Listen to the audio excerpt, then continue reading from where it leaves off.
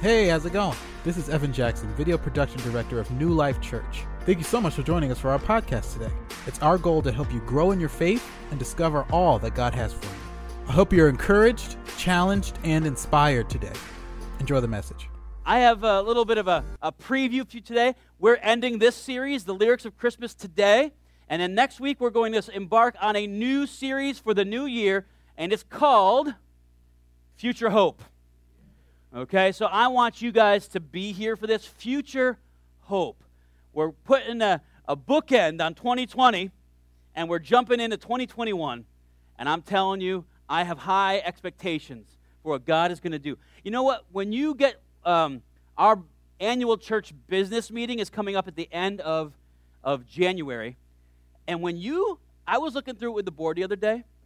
When you look at what God did in our church, in the middle of a pandemic and one of the weirdest years on calendar, God has done some incredible things. You have to look back a little bit and say, well, that was nice. That wasn't so bad. We can get so tied up in what we don't like and what frustrates us that we forget the blessings that God has given. So that's going to be coming up. We'll get you more information about that in the next couple days, weeks to come. But this is our series of future hope, pain, redemption, and beauty in the book of Isaiah. So we're going to be studying through the book of Isaiah, okay? And it's getting me excited, okay? So if I get excited, you better too. Week 4 of this series. On November 18th, 1995, the Israeli master violinist, Itzhak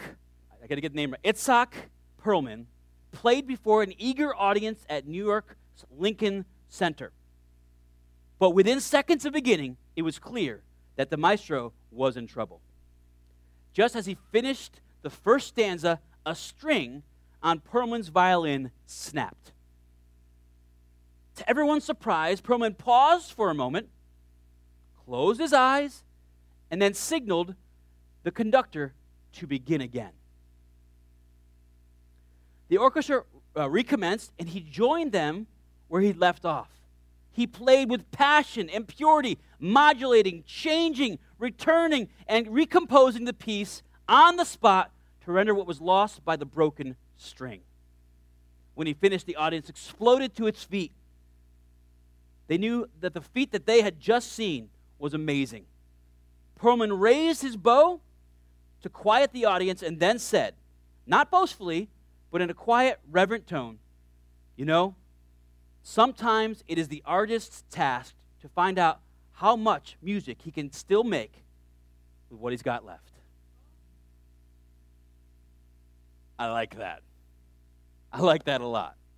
Lord, I pray right now that you would help us to see the power of this song that we're going to study today.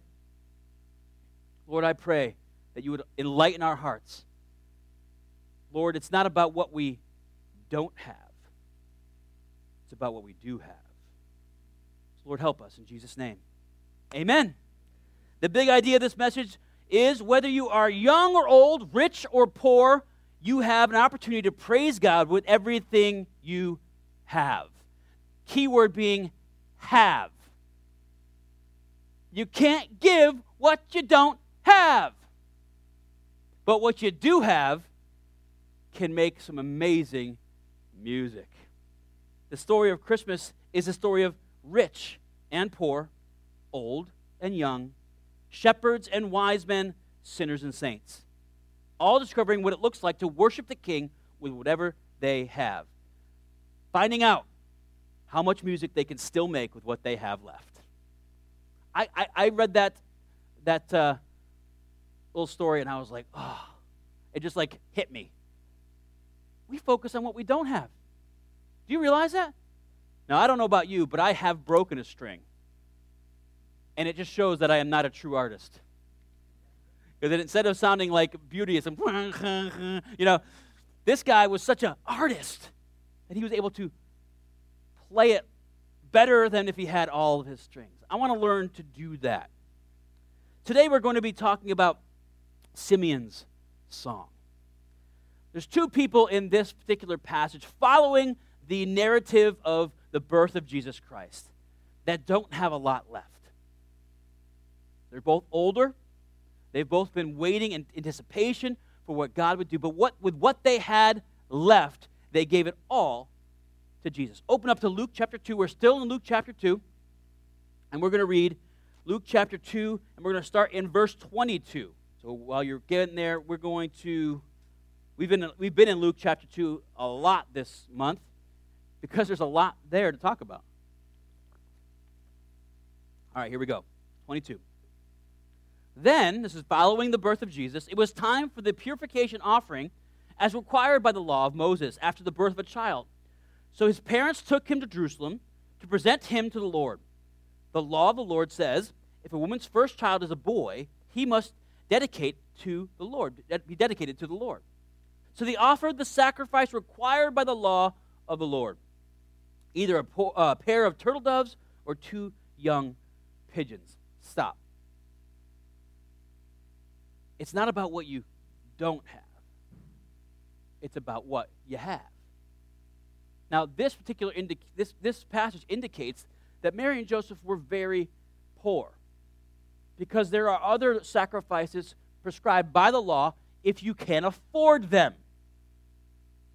But the very least that you would bring was 2 turtle doves or 2 pigeons. That was like the poorest level.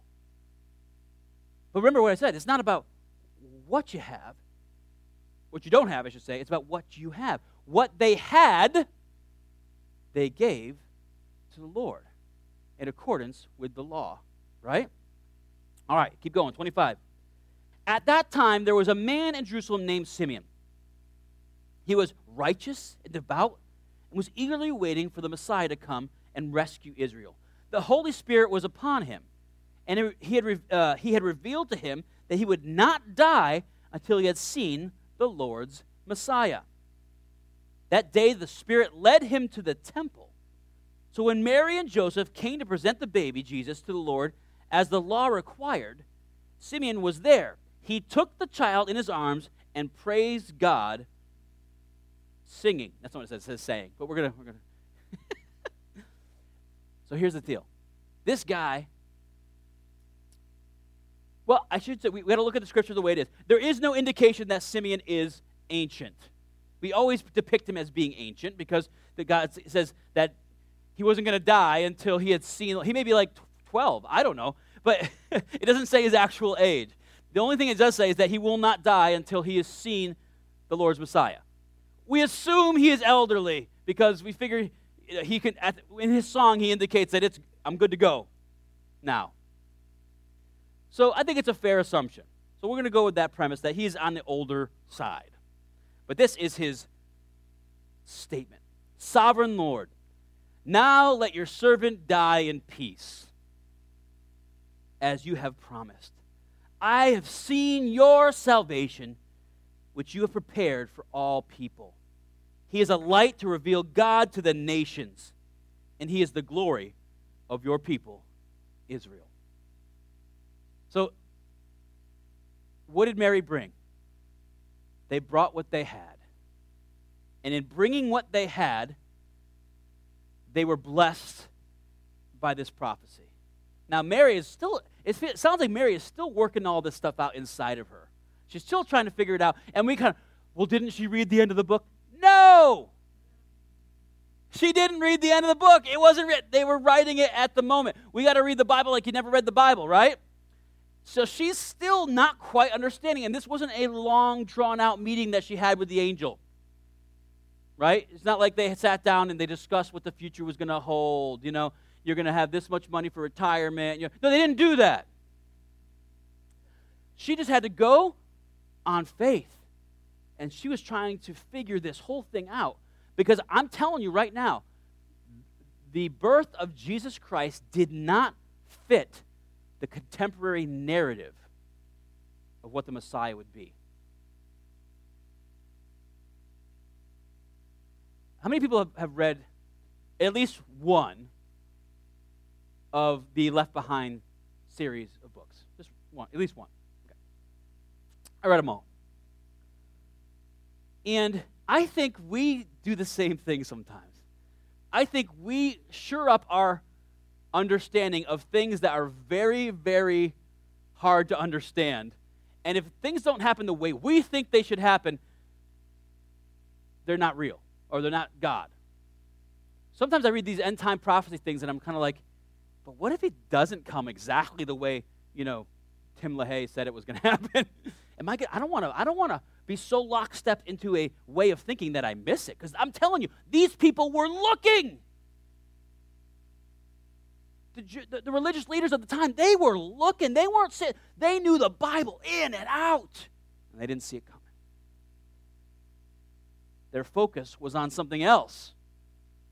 Where's our focus? We have got to be careful that we don't focus on what we don't have, but we focus on what we do have. In the time that we're given right here, right now, what are we doing with it? How are we living in the church, in the world in which we have been given? The time period. Listen, I'm all about reading about prophecy, and that's all great. But listen, I want to know what I need to do now, first and foremost. How am I supposed to live this life now so when that day comes, I don't miss it? We got to deal with what we have, not what we don't have. So Simeon says this amazing thing, verse 33. Jesus' parents were amazed at what was being said about him. Then Simeon blessed them, and he said to Mary, the baby's mother, "This child is destined to cause many in Israel to fall." Wait a minute. And many others to rise. Oh, okay, that's better. He has been sent as a sign from God, but many will oppose him. As a result, the deepest thoughts of many hearts will be revealed, and a sword will pierce your very soul. Oh. He's going to come and cause many to fall and many to rise. Interestingly enough, as we get into today's different stories, we're going to see that the ones who rise are not the ones that were supposed to rise, and the ones who fall are not the ones who were supposed to fall. Verse 36. And then there's another woman who has come. Now, here's an interesting thing. She is the least of the least. Let me just explain why. First off, she is advanced in age. She's not married. She has no children. She's basically, to that period of time, kind of a draw on society. She doesn't bring a whole lot of value, right? But she dedicates everything that she has to God. Let's read it. Ready? Anna, a prophet who was also there in the temple. She was the daughter of Phanuel from the tribe of Asher, and she was very old. Her husband died when they had been married only 7 years. Then she lived as a widow to the age of 84. She never left the temple, but stayed there day and night, worshiping God with fasting and prayer. Interestingly enough, as I researched this, there was a group of women who lived in the temple complex. They were widows, and they did a lot of the menial labor of the temple that the priests didn't do. They did a lot of the cleaning. They were basically what we would consider caretakers of the temple. And there was like a little troop of them, of these women who were somewhat cast out, but were holy. I didn't know that until I researched it, but that's pretty interesting stuff. Okay? She dedicated herself along with her sisters to fasting and prayer. She came along just as Simeon was talking with Mary and Joseph. She began praising God. She talked about the child to everyone who had been waiting expectantly for God to rescue Jerusalem. Think about these two people. They say that a song or composition hits its crescendo when it reaches its highest point. when it reaches its highest point, the music swells and the crescendos and Remember, Jay? Remember a choir? When I would get all excited and I'd be like, come on, bring it. Jason was in my student choir back when we were teaching. I knew, you got to bring a swell. Come on, bring it up. And then Has anybody ever seen the Hallelujah chorus performed? Handel's Messiah. Anybody seen Handel's Messiah perform? We saw it performed at the Philadelphia Symphony when I was in college. And man, that'll blow your socks off. We all left with no socks on. It was crazy. A little sock donation at the end. The crescendo, when it reaches the highest point, our lives should hit their crescendo in Jesus.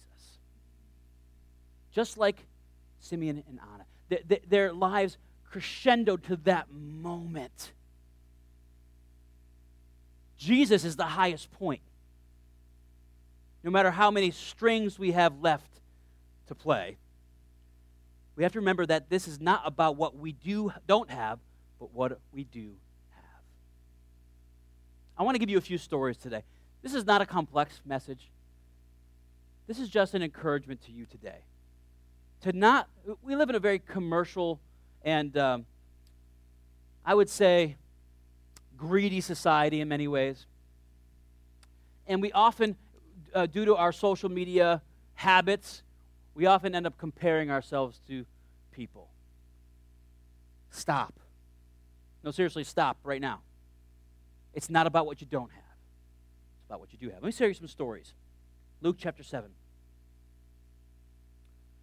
One of the Pharisees, talk about the people who rise and fall because of Jesus. Ready? One of the Pharisees asked him, Jesus, to eat with him. And he went into the Pharisee's house and reclined at table. And behold, a woman of the city, that means she was a prostitute, who was a sinner, when she learned that he was reclining at table in the Pharisee's house, brought an alabaster flask of ointment.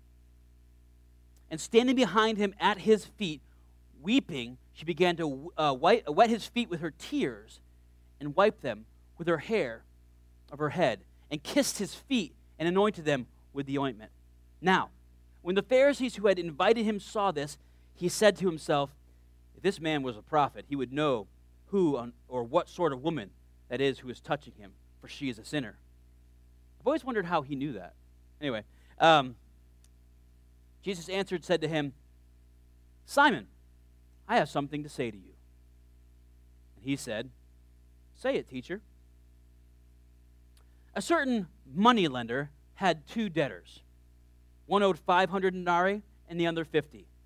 When they could not pay, he canceled the debts of both. Now which of them loved him more? Simon answered, the one, I suppose, for whom he canceled the larger debt. And he said to him, you have judged rightly. Then turning toward the woman, he said to Simon, do you see this woman? I entered your house, and you gave me no water for my feet, but she has wet my feet with her tears and wiped them with her hair. You gave me no kiss, but from the time I came in, she has not ceased to kiss my feet. You did not anoint my head with oil, but she has anointed my feet with ointment. Therefore I tell you, her sins, which are many, are forgiven, for she loved much. But he who is forgiven little loves little. And he said to her, your sins are forgiven. Then those who were at table with him began to say among themselves, who is this, who even forgives sin? And he said to the woman, your faith has saved you. Go in peace. She entered that house an absolute mess. And she's going to leave in peace. Why? Why is the end so much different than the beginning? Because she gave $1 million to the fund that Jesus was collecting. Oh, Judas would have liked that. No, that's not what happened. She gave what she had. There's a contrast in this story. Simon is the Pharisee. He's very wealthy. He's very respected. He is the creme de la creme. Yet he misses it. He falls, right? He falls. And the woman, who is the sinner of all sinners, interestingly enough, the ointment that she pours on Jesus' feet is the very ointment she would use in her trade to make herself smell good. And she poured it all out. You know what that means? I'm done with this. I'm done with this life. I'm done with this. I give it all to you. A little flask. The particular ointment that she poured out is supposed to be used very, very sparingly. I mean, honestly, I've smelt it before. You touch that stuff, you put it on it'll fill the room. It's potent. She threw the whole thing down on Jesus' feet. That room must have been like, whoa! Like walking by Yankee Candle. I can't handle Yankee Candle. My wife wants to go in there. I'm like, I'll stay out here. Thank you very much. I love how people go into Yankee Candle and they're like, you can't tell the difference. Are you kidding me? Every candle, once you're in there, it's like assaulting your senses. You're tasting candle. Oh, that smells good. How do you know? Because the picture on the outside says it does. But this ointment, potent stuff, man. She poured it all. Everything that she used in her trade, her beautiful long hair, her eyes, her hands, her ointment, was laid at the feet of Jesus. It's not about what you don't have. It's about what you do have. Bring it to God. Mark 12. And he sat down opposite the treasury and watched the people putting money into the offering box. Many rich people put in large sums. And a poor widow came and put in 2 small copper coins, which make a penny. Okay, we're talking 2 coins, like we don't even go less than a penny. In fact, they're thinking about not making pennies anymore. Did you know that? Because it takes more money to make a penny than a penny is worth. Did you know that? They're considering getting rid of the penny because it costs more to make a penny than a penny is worth. This is basically the situation she is in. She has a half a penny and a half a penny. Now, the historicity behind this event is pretty awesome. The offering boxes in the temple area was like a courtyard, and they had these boxes that were fastened into the stone of the temple itself. And they were made out of copper. Or bronze. Bronze. They're made out of bronze. And what would happen is the rich would come, and they wouldn't just like drop a bag of coins in there.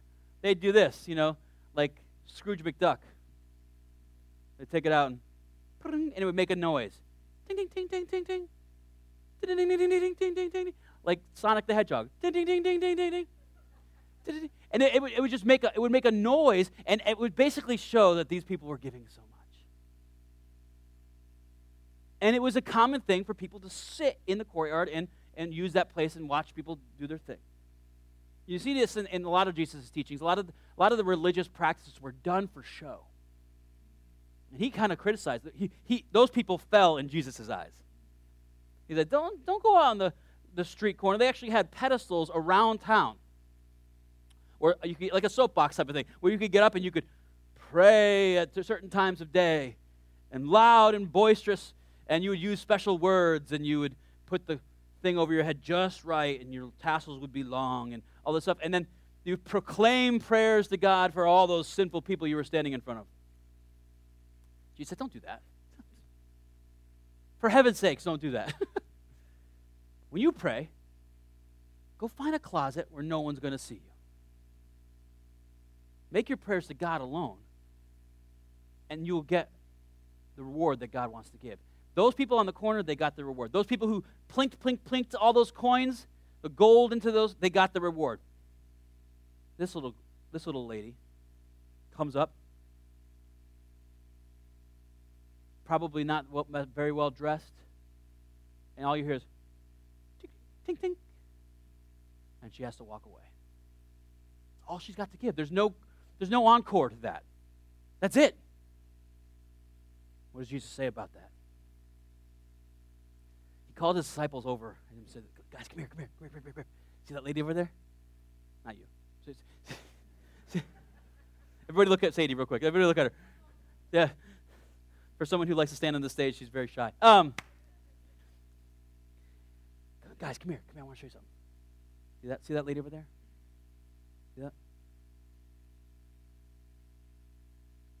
This poor widow has put in more than all those who contributed in the offering box. And they're going, good thing Jesus is not taking care of the money, because his accounting skills ain't so good. Judas, keep that bag. What are you talking about, Jesus? 44. For they all contributed out of their abundance. But she, out of her poverty, has put in everything she had, all she had to live on. It's not about what you don't have, it's about what you do have. And are you willing to give that to God? That woman rose in God's kingdom that day. And all the other ones fell. It's not about what you don't have. Luke 19, 1 through 10. And he entered Jericho and was passing through, and behold, there was a man named Zacchaeus. He was a chief tax collector and was rich. He was seeking to see who Jesus was, but on account of the crowd, he could not, because he was small in stature. Not about what you don't have. It's about what you do have. Small in stature. So he ran on ahead and climbed up into a sycamore tree to see him, for he was about to pass that way. And when Jesus came to the place, he looked up and saw him. Zacchaeus, hurry, come on down, for I must stay at your house today. So he hurried and came down and received him joyfully. And when they saw it, they all grumbled. He has gone to be in that guest of that man who's a sinner. Oh, think about that statement. Think about that statement. He went to be a guest of that man who was a sinner. What does that statement say about the people who are saying it? That they think that they're not. They don't need Jesus. Jesus should grace them with his presence because they are so holy. I mean, that's what it says. That's what it says. Why did he go to that place? They're sinners when he could come to my house. Zacchaeus knew what he didn't have. But it wasn't about what he didn't have. It's about what he did have. He said, hurry up, come on down. And Zacchaeus stood and said to the Lord, behold, Lord, the half of my goods I give to the poor. And if I have defrauded anyone or anything, which means he did, I restore it fourfold. And Jesus said to him, today salvation has come to this house, since he also is a son of Abraham. For the Son of Man came to seek and save those who are lost. We focus so much on what we don't have, what we can't offer, and why we're not enough. Jesus just wants what you got. He actually loves what you have. He doesn't expect any more than what you have to offer.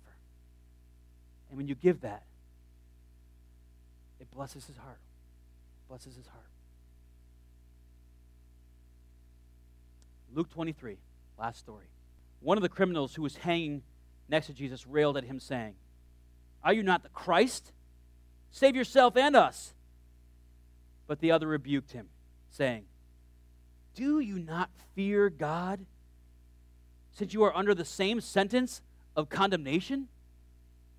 And we indeed justly, for we are receiving the due reward for our deeds. But this man has done nothing wrong. And he said, Jesus, remember me when you come into your kingdom. And he said to him, truly I say to you, today you will be with me in paradise. Talk about somebody who had nothing left. Just about every string on his violin was broken. He only had one string left to play, and he gave it to God. He stood up for him. I don't care how old you are. I don't care how young you are. I don't care if you're on your last leg or you're just starting the run. I don't care where you've been. I only care about where God wants to take you. And that's where God meets people. It doesn't matter where you've come from, what your history was, what the garbage that's in your past. It doesn't matter if you're rich or poor, young or old. It matters what Jesus can do with what you have left. Remember, in that story, you are not the artist. In that first story, the violinist story, you are not the artist. Jesus is. He will take what you got left and he will make sweet, sweet music with it. He will make it beautiful. We think we're the artist. Guess what? We're not. We're the broken string. We're the broken violin. We are the broken violin. He's the maestro. We're just a broken violin with a bunch of strings hanging off. He plays it, and it sounds beautiful. Whatever you got left, if you give it to him, he will play it and make beautiful, beautiful music from it. It's not about what you don't have. It's about what you have. He will take it, and you won't believe what he'll be able to do with it. In the Bleak Midwinter by Christina Rossetti. In the bleak midwinter, frosty wind made moan. Earth stood hard as iron, water like a stone. Snow had fallen, snow on snow, snow on snow, in the bleak midwinter long ago. Our God, heaven cannot hold him, nor earth sustain. Heaven and earth shall flee away when he comes to reign. In the bleak midwinter, a stable place sufficed. The Lord God Almighty, Jesus Christ. Angels and archangels may have gathered there. Cherubim and seraphim thronged the air. But his mother only, in her maiden bliss, worshipped the beloved with a kiss. What can I give him, poor as I am? If I were a shepherd, I would bring a lamb. If I were a wise man, I would do my part. But what can I give him? Stop. When I was in preschool, we used to sing that song. Just the last stanza, because the other ones were way too complicated for preschoolers. What shall I give him, poor as I am? If I were a shepherd, I would bring a lamb. If I were a wise man, I would do my part. But what shall I give him? I'll give him my heart. And as a preschooler, I'm thinking, that's lame. No, I'm serious. I was like, I want to give a lamb. That would be way better. Wise man gave my heart. That's not very good. What my preschool mind could not understand is that it's not about what I don't have. It's about what I have. And to give your heart is the greatest gift ever. It's what Jesus gave to us. And it's what we can give. And it doesn't even matter. If I gave him 1,000 treasures, yet I did not give him my heart, it would be worthless. Just like those people at the temple, plinking away. Blink, blink, blink. If I was intelligent in theology and science and all these things, and I could do all these wonderful things like Simon, the Pharisee, yet I didn't give him my heart, it'd be meaningless. I'd fall in the eyes of God. If I could give him all the wealth of Zacchaeus, yet it was ill-gotten gain, and I didn't give him my heart, what's the point? It doesn't matter what you don't have. It matters what you have. If we give him the thing that he wants most, and everybody can do that, then we will rise with him. Do you see that? We will rise. So, yet what can I give him? I'll give him my heart. Because that's really all he wants anyway. That's all he wants. That's all he wants. We have got to stop looking at what we think God might want from us. Well, I don't have any gifts. I can't play the keyboard. I don't know how to play the bass. I can't sing. I can't do that stuff. What can I'm not valuable in a church.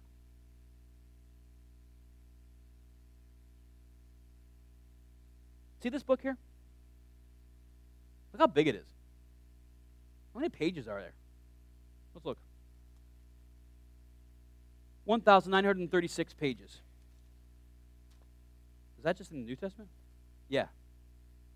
No. That's the whole thing. When I was young, I've read this book multiple times. Read a lot of books about it. When I was in 5th grade, I had a severe learning disability. I had a hard time reading. And my poor parents struggled so hard. And I got this complex that I would never amount to anything. And then God called me into the ministry. And I'm like, God, you know there's a lot of reading in that, right? I can do the talking part. I have no problem being in front of people, but you know I hate to study.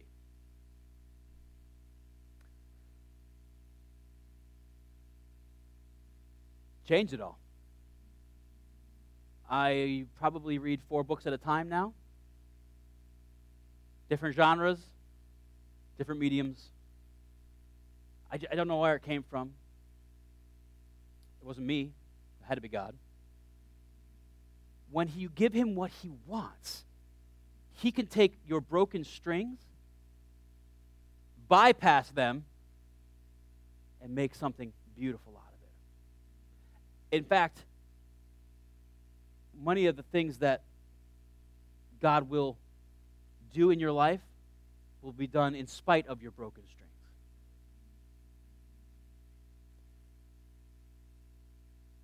Some of the best people to talk to others about substance abuse are those who've had victory over substance abuse. Broken strings. Some of the best people to counsel in marriage are those who struggled through a tough marriage and have been victorious. Broken strings. Sometimes the best